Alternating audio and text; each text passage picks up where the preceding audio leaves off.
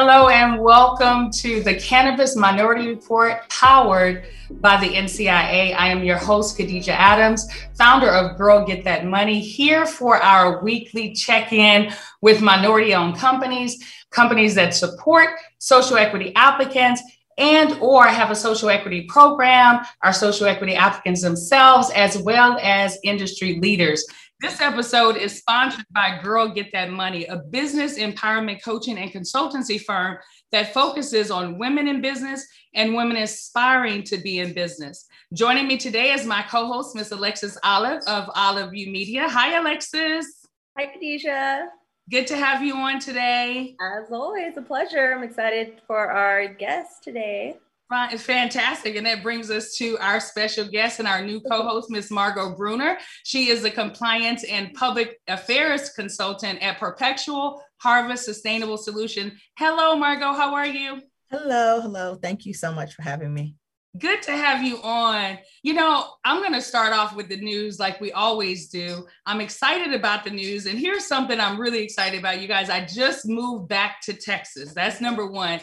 Only to read that Parallels Good Blend Texas launches the first medical cannabis capsule format for patients in the Texas Compassionate Use Program. So Good Blend Texas is a retail brand of Parallel, which is one of the nation's largest privately held multi-state cannabis operators. They had announced a couple of days ago that they launched the first cannabis capsule for patients registered in the Texas Compassionate Use Program. Got to read more about it to find out more about what this capsule is all about, you guys. And then San Diego actually may just loosen the cannabis rules to help minorities gain a piece of this lucrative industry. I'm excited about that. They're going to be launching a comprehensive analysis of its laws governing cannabis businesses to see how they could, be loosened up to allow minorities and low-income residents to become a part of this lucrative industry. And mind you, they should have done this a long time ago, but I'm glad that they're doing something about it now. Now, cannabis social equity, as it relates to cannabis social equity, seeds planted, but will they grow? Social equity has been a selling point for cannabis legalization in many states. New York, for instance, which last month, they broadly legalized cannabis use. And they set a goal of getting 50% of licenses to minorities and other social equity applicants. I would say that that is a step in the right direction. But so far, the goals have far outstripped reality. And so partly due to the legal entanglements, as states look to broaden diversity in the cannabis boardrooms and the retail shops, production plants, as well as greenhouses.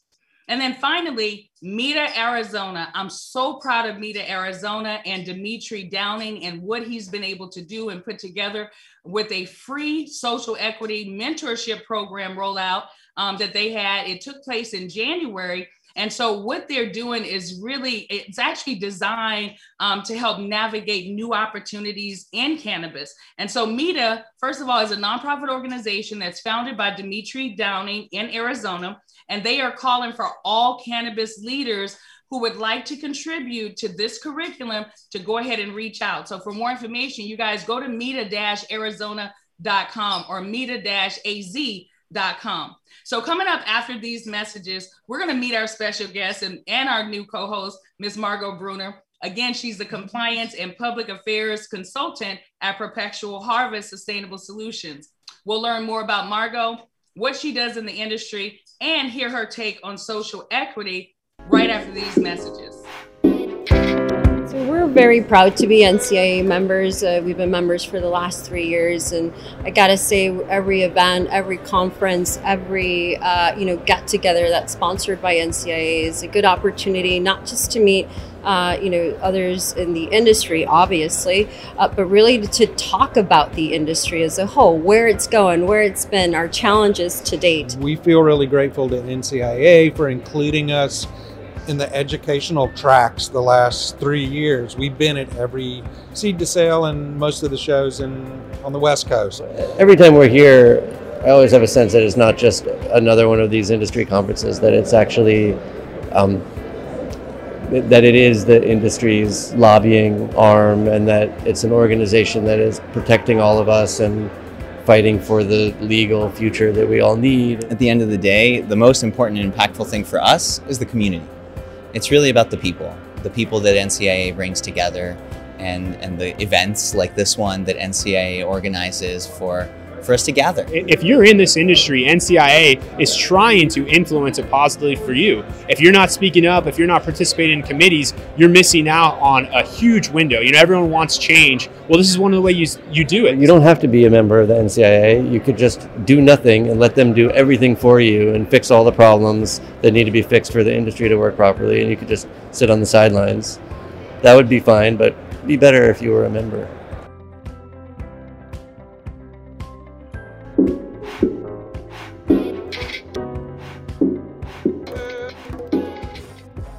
We are back with Margot Bruner, the Director of Compliance and Diversity Inclusion for Red, White, and Bloom.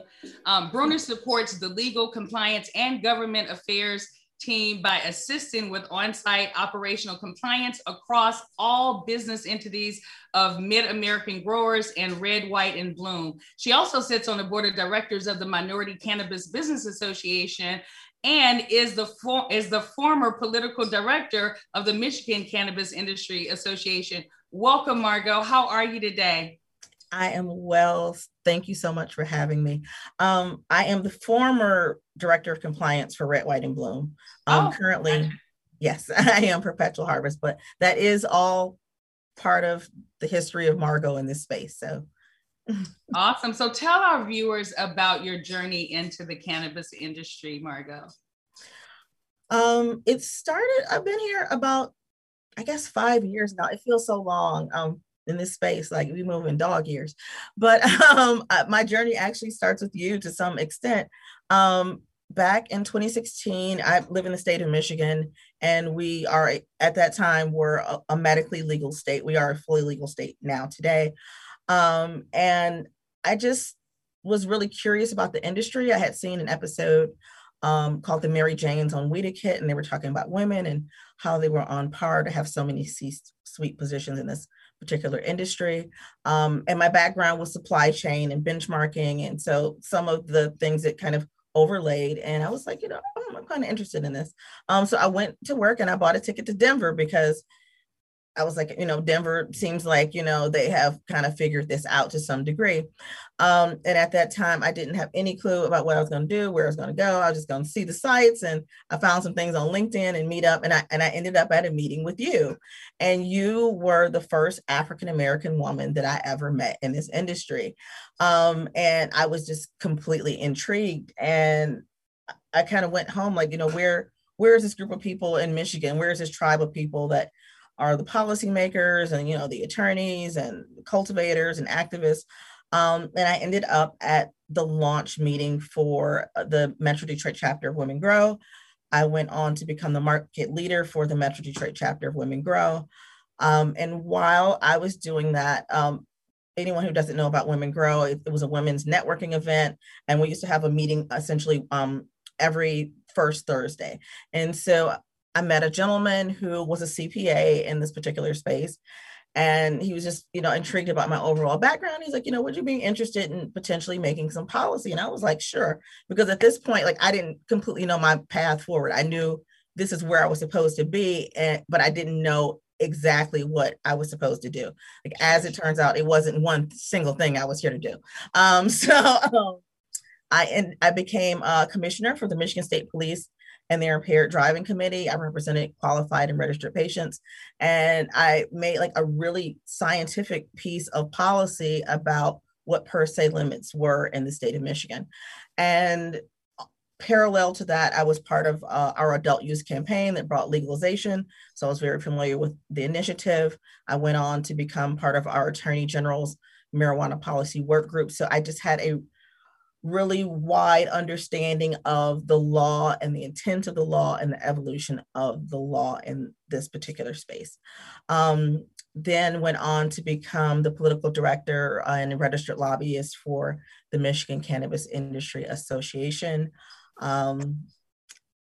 and a compliance and corporate social responsibility consultant for Perpetual Harvest, and also the former director for Great White and Bloom. So, and it's not over yet. So like adding that. So it wasn't by any means straightforward. It wasn't a plan that I made like A, B, C, D. I just committed myself to not saying no to any opportunity that came to me. And that just led me to some very interesting places. I bet it did. I know that Alexis has a bunch of questions for you, so I'm going to turn it over to Alexis, but you got me all excited over here because, you know, you have the entrepreneurial spirit, and you said something that just really resonated with me. You said you had the commitment, and it really takes that as an entrepreneur, especially in this industry, if you intend on being here for a while. So I'll turn it over to Alexis.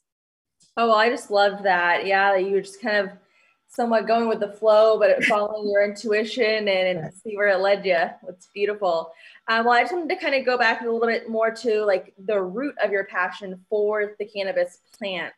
Where did that begin? Perhaps like, you know, I don't know, when you were younger, what was the cause or what ignited the passion for you? Well, I mean, I consumed cannabis since I was in high school. So I did not, number one, believe it to be a harmful or illegal substance.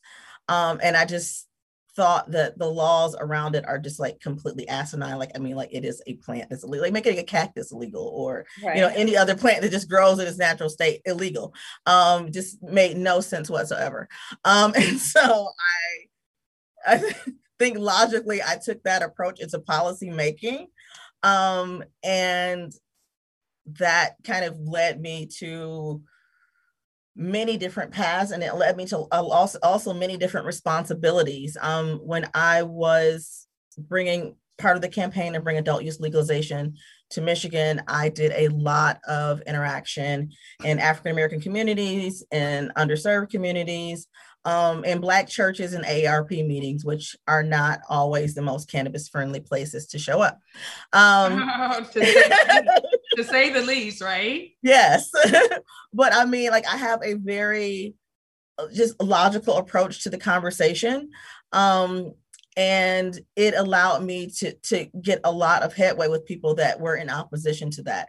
And in honoring that, like I understood that their opposition was not just opposition for the sake of, it was rooted in fear because people had been over-policed, you know, people had been harmed, either people firsthand or, you know, people's loved ones had been harmed. So I just had a really acute awareness of that.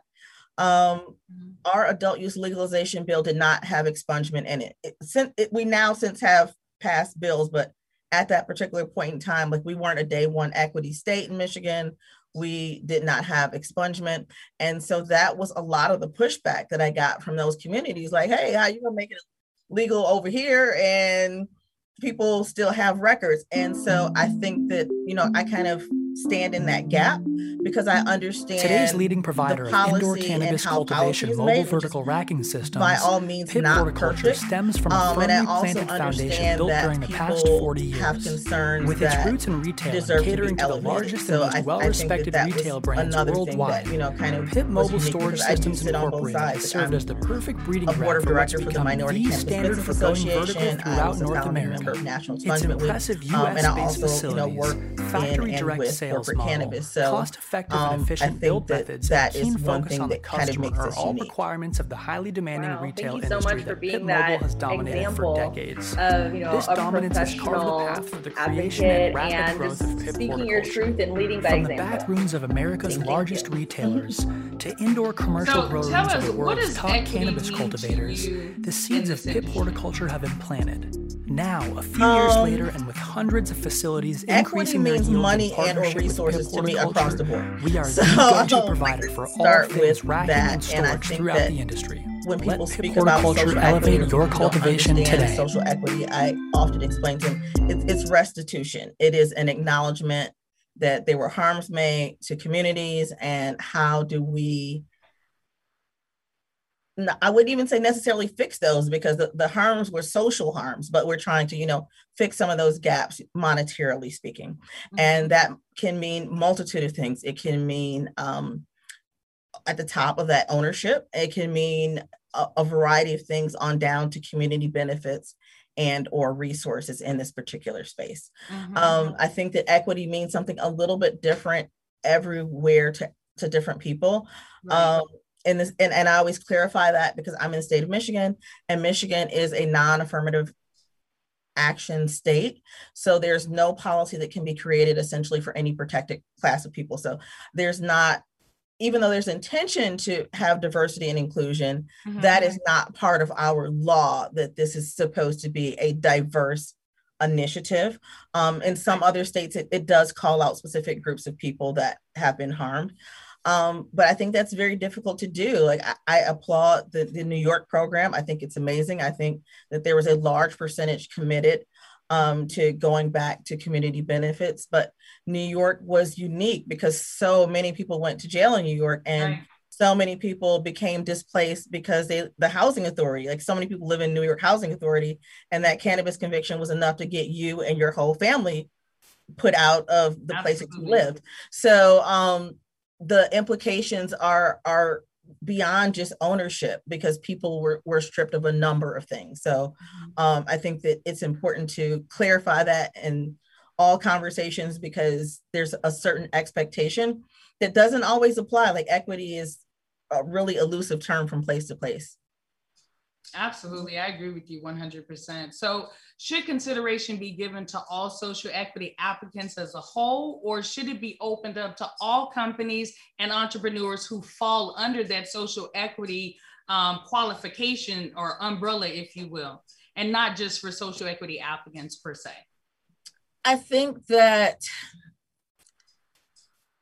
people, honestly, in the state of Michigan, just applying it to this one particular state, there are roughly 181 cities that have been designated social equity. The majority of them not majority cities, but people went to jail in all of the places. Like people go to jail in rural America as well. So people, the harm is what we're addressing. I think that there are some things that are unique when it comes to Black and Brown communities, Indigenous communities, because they were over-policed even more aggressively than some other communities, and separated from resources, and that's still lingering and stinging to today. So I think that there are also people who are minority operators who may not fit into that really small box of did you live in this zip code, but still socially experience those same ills of lack of access to capital, et cetera. So I think that we have a responsibility of including as many people as possible who have the opportunity to take advantage of the industry. If I give a very tall order opportunity to a community that's been oppressed in many ways, like how do they access capital?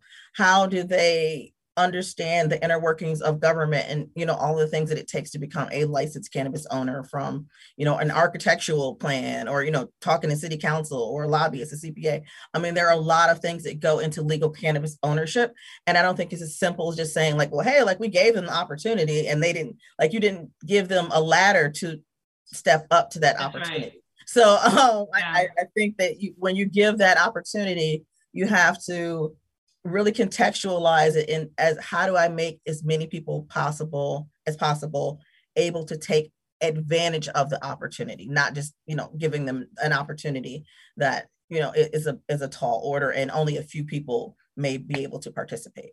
Right. Well, and we don't want to just throw money at everybody, right? We want to make sure that they have the education that they need in order to successfully run a business in the industry. And, that's why I really like the social equity program that MEDA has, and many other organizations that we're going to be reaching out to participate in, providing different modules and learning materials for social equity and social equity applicants, because, there's so many people that I've met in this industry and people who are coming into the industry who, like you and I, when we first came in, we didn't know where we fit in. We had to literally find our way, right? Yes. And so we have so many that fall under the social equity umbrella. But what I noticed is that the education is not affordable in some places for them.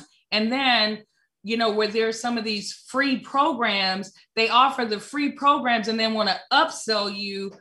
You know, they give you so much in the free part of it, but then want to upsell you on the rest. And so that's why I really like what MEDA is doing. And, you know, here at the Diversity, Equity, and Inclusion Committee, our committee here at the NCIA, we're actually reaching out to other organizations who are, you know, putting together programs like that to see how we can come together and collaborate. Because I honestly believe that, you know, with the proper guidance, I believe that everyone who falls under the social equity umbrella will be able to have a sustainable business, you know, when they go through the proper, you know, education. And then, you know, what do you do with funding when you get it? How do you disperse it, et cetera, et cetera? So I think education, wouldn't you agree education is far most important than equity first, right? Yes, the money definitely has to come secondary to the collective understanding of all the things that you're stepping into. I recently did, you know, a 5-part series that was sponsored by Weedmaps, a cannabis Q&A that was local for Wayne County. So all social equity applicants and people could attend, not specifically for social equity. But it was the opportunity to answer questions in real time, almost like impromptu consulting. Like some of the people that are there are, you know, attorneys, and like I need to ask an attorney one question. Like I don't want to necessarily pay for a whole consultation yet. I have that one burning question I need to answer. Or how do I find information? Like where's the link on the state website to this program? Like little bits of information like that can be really elusive and delay people's interest in this particular industry. So I think that when people start to campaign for legalization, like they need to bring the education right then and there, because when you turn on the spigot, then I'll be ready and understand, have that information that has had an opportunity to grow into an opportunity. But when we started a little bit late, it gets so hectic because you need to apply immediately and you're still kind of learning on the fly here. Right. And you can lose a lot of money that way. Absolutely. And make a lot of mistakes. And yes. If you don't have the money to cover your mistakes, you're out of business. You know, that's generally yes. how it works. Alexis, did you have anything you wanted to add? I was just wanting to add is, yes, the basis of everything, I believe, is education. And with the education, proper education, people will understand the need for restitution, which was very important that you brought that up, because people that are released from prison due to cannabis crimes, charges, I believe, and we actually had this conversation this morning, they should be treated as survivors of war. And they need that rehabilitation, and they should be the first ones that are getting to get into this industry because they had to pay a very high price for this illegalization. So, you know, yeah. education, and restitution and rehabilitation. Yes, I agree with that so much. So Margot, tell me, what needs to happen to ensure that benefits are equitably dispersed, and how do we actually manage something like that?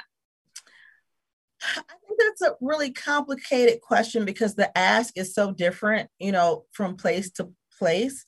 The barrier of entry of ownership varies from place to place. So in some places it might be really easy, like Oklahoma, it's extremely easy to get into the industry in Oklahoma. Like, will the New York market look like that? Yes. 10,000 for a cannabis girl. Look, I'm going to Oklahoma. and Oklahoma has the highest number statistically of minority ownership of any other state. And you would not think Oklahoma when you think minority ownership. But it was accessible and people took, you know, advantage of an opportunity that, you know, they felt was accessible to them.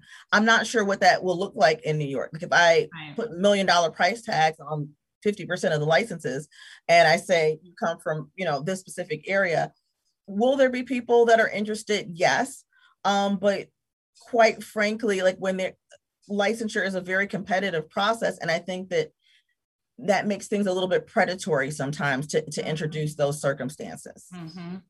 Well, and I agree with you 100%. I have to say that, you know, it's kind of hard to say, you know, how we actually can manage that, because it is so different. Your ask may be different from the next person's ask it varies from state to state. So what type of information would you like to hear coming up on our show? Like, what kind of guests would you like to hear us interview, and what type of topics would you like to hear discussed? So there are a number of people, but the person that I love to hear speak is Seun Adedeji. Yes. Because Seun is a collective of both sides of the equation. And he's a person like you that brings a lot of light, but the one thing that he said that really stood out to me when he tells his whole story, he was like, I didn't have $1 million, but I understood that I was worth $1 million. And that I was the $1 million and that I was the bag. And that is what carries you. It's not an exact formula. I can't write it down for you, like an equation. You just gotta really, really believe in yourself and trust in yourself and have some very serious conversations with yourself to remain in this industry, because it is so many things. And for me, especially because I have worked with and worked in corporate cannabis, I see how much money they raise. And it is astronomical in comparison to the resources that are available, for minority and social equity applicants. So it gets really, really complicated because the bar gets raised higher and higher and higher and higher. Mm-hmm. And what's really interesting is that minorities actually contribute $1.38 trillion into the American marketplace. And mind you, this is statistics from the U.S. Census Bureau dating back to 2016. They haven't even released the new one yet. Okay, but so if you would just scale that up, right? I'm sure it's over 1.38 trillion now, but minorities, we contribute a lot. And then what kills me is that we actually we're the customers. We're spending the money. And what the hell do you mean you don't have money for us? That it doesn't fit for me, And so that's why I'm so passionate about it, about interviewing people such as yourself, professionals like yourself who understand policy, who write policy, who can have conversations and really, really teach, people who fall under social equity, right? Teach minorities, and not just people of color, but also veterans, because our veterans actually now fall under minorities the way that they're treated, right? And so I just really believe, like Alexis says, that when we have incarcerated, I like to call them ex-offenders. I don't like to call anyone convicts or felons and all of that. I think once you serve your time, you've served your time. You're an ex-offender. So as an ex-offender, I believe that coming out of that, they should be rehabilitated. They should be re-educated, and they should be allowed to work on some of these cultivation farms. In fact, we were talking about that this morning, right, Alexis? Yeah, definitely. I just believe that this is still a startup industry. So there's a lot of businesses that are starting up. So it's even harder to be a startup in a startup industry, especially as a minority that may have, issues gathering capital right away. Mm-hmm. And we just have to keep teaching each other and learning. But we also need to take advantage of this progressive industry while it's still in its infancy somewhat, because it's going to take off and we can't get left behind, and we have to do something different than's been done in all the other industries. So actually put actual structure and standards for the way we're making sure that there is equity guaranteed. And women in C-suite positions as well, because even though it's supposedly higher in the cannabis industry, the percentage of women that are in leadership and ownership positions, it's not nearly where it needs to be. Yeah, but it's a little bit complicated because, like you said, it is a startup industry, and it's a startup industry for everybody. And if it's a startup industry for you and you're operational now and you're sitting on a war chest, I think that you can do a lot more things than the average startup. From a business perspective, if you are a startup and you're borrowing money from me and you're spending a large percentage of your money, in social responsibility, I think it's honorable, and it might be part of your brand and there might be a strategy there. But I also think that you are operating on my capital. So I think that it gets complicated there. And I think that as an industry, it is our responsibility to hold a very high standard and to bring people along who don't totally understand this, but everybody doesn't totally understand this. And there are people that look at it like, well, I'm not the person that arrested you. Like, the government arrested you, and the government is not issuing restitution to you. The government is passing that on to me as part of my licensure responsibility, in an environment where I'm also paying 280E taxes. So I think that the margins are not extremely large. And I think that is a misnomer about the average cannabis industry business. It's not an MSO. Like, they don't have the resources that people think that they have in this particular space to be able to do major spends like that. Yep, you're absolutely right. Well, I tell you, and it's like a catch-22, right? It's like a catch-22. It really is. And it's like, you're damned if you do, you're damned if you don't. And then, what's in the middle? As an investor, you understand, like, that's my money. Exactly, right? And I don't want my money going towards paying your personal bills. So, yeah, absolutely. Well, you know what, Margot, I want to thank you. We want to thank you so much for being a guest on our show. And we're looking forward to having you co-host with us as we bring on more guests to talk about social equity, to talk about social justice, to talk about diversity and inclusion in this cannabis space. And so I want to just say that the mission of the DEI committee is to educate, to advocate, to engage, and empower the community of cannabis and our members by cultivating partnerships with other nonprofit organizations with similar goals, and provide resources that creates and sustains an environment that is inclusive, equitable, and diverse. We're committed to building a culture that respects our members and celebrates their contributions as we work together to strengthen this cannabis community. What are your 2021 predictions, Margot? Please tell us that. Oh, I mean, the stakes are getting really, really high now because so many states are opening up. There are so many MSOs that are now, having a footprint in more than one state. This is just my personal passion because I have a supply chain background and I'm on NCIA's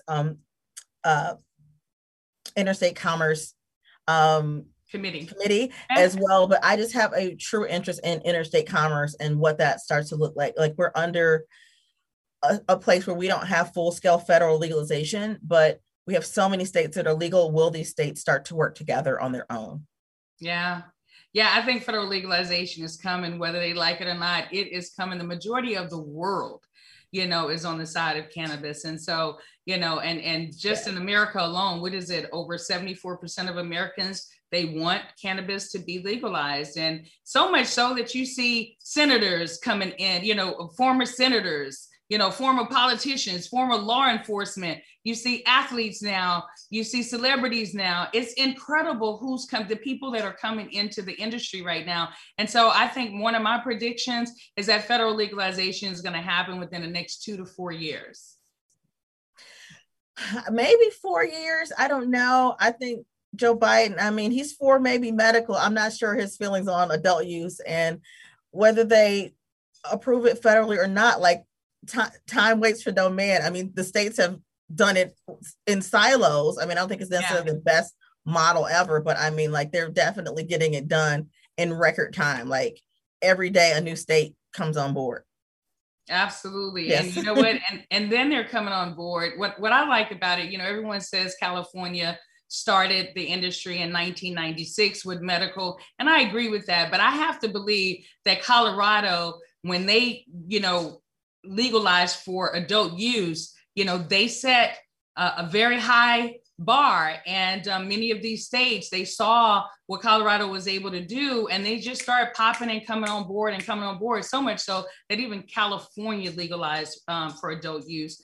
And so I'm just excited. Alexis, what are your predictions for 2021 for the cannabis industry? Well, I'm just very hopeful for how rapid we're breaking the stigma, because there's people like you women here that are just, living as true examples of being able to connect with the earth and help people and just bring justice to our communities and health and wealth. And I do believe, because, even like the the Canna Curious group, maybe the older people or people that have just been so scared and of the stigmatization, they're finally just being awakened. And because I was just reading the Rolling Stones, it was saying, is it just me, or it said something about, no, you're not high. There are a lot of states legalizing cannabis. So it's coming in full force. So I'm really excited for this next year. Absolutely. Well, I'm super excited, you guys. I want to just say that we want to thank our sponsors with our DEI program. Sponsors, want to thank them so much. Really appreciate their support. If you're looking to and want to donate to the NCIA, go to thecannabisindustry.org to do just that. We're going to take just a little bit of break, and we're going to come back and finalize and close up right after these messages.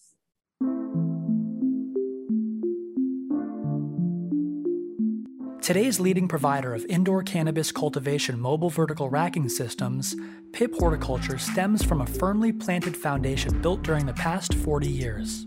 With its roots in retail and catering to the largest and most well-respected retail brands worldwide, PIP Mobile Storage Systems Incorporated has served as the perfect breeding ground for what's become the standard for going vertical throughout North America.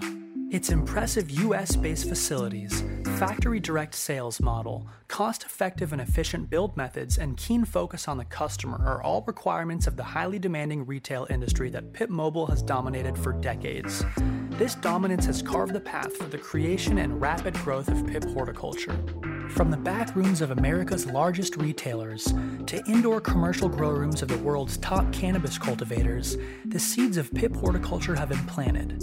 Now, a few years later, and with hundreds of facilities increasing their yields in partnership with PIP Horticulture, we are the go-to provider for all things racking and storage throughout the industry. Let PIP Horticulture elevate your cultivation today.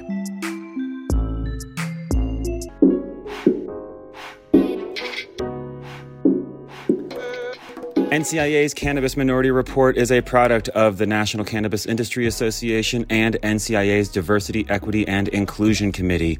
We are hosted every week by Khadijah Adams. Our executive producers are Aaron Smith and Vince Chandler. We are directed by Vince Chandler and produced by Bethany Moore and Alexis Olive.